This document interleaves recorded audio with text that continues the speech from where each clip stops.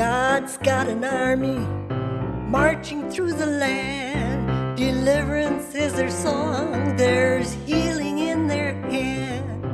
Everlasting joy and gladness in their heart. And in this army, I've got a part. Welcome to Worship in the Word. Today we're talking about running the race with God. And we're going to look at Hebrews chapter 12, verse 1.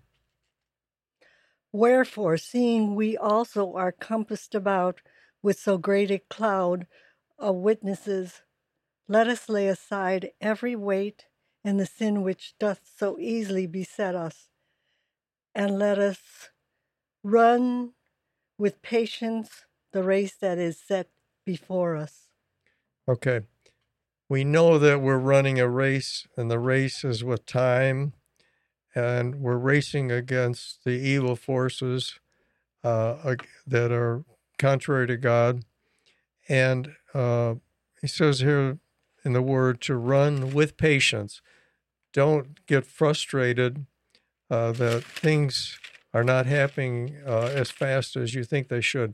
The key is being faithful and continuing each day. Now we're going to turn to the book of 1 Peter chapter 2 to see what Peter has to say about running this race. Wherefore, laying aside all malice and all guile and hypocrisies and envies and all evil speakings, as newborn babes desire the sincere milk of the word, that ye may grow thereby. Okay. So Peter himself was pretty unstable in the beginning. He was weak. He had lied. He was a liar.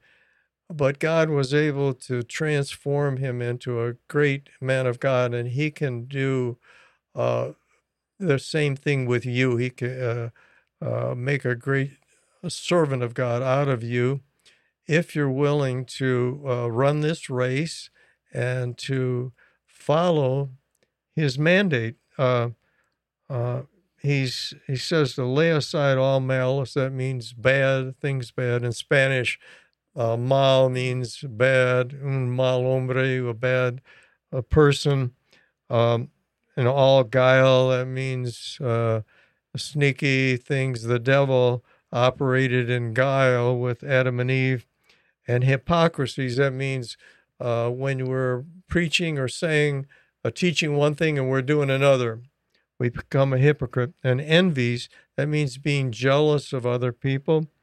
And all evil speakings, that covers the broad spectrum of everything that comes out of our mouth. Should be positive, should be God-oriented. And we can take control of our tongue if we allow the Spirit of God to dwell in us and to move in us. And he says, as newborn babes, we have to desire the sincere milk of the word. That's peace and joy and love and hope, all these basic things. And if we follow these mandates, we can all be great servants of the Most High. Thank you, and God bless you for listening to Worship and the Word today. God's got an army marching through the land. Deliverance is their song, there's healing in their hand. Everlasting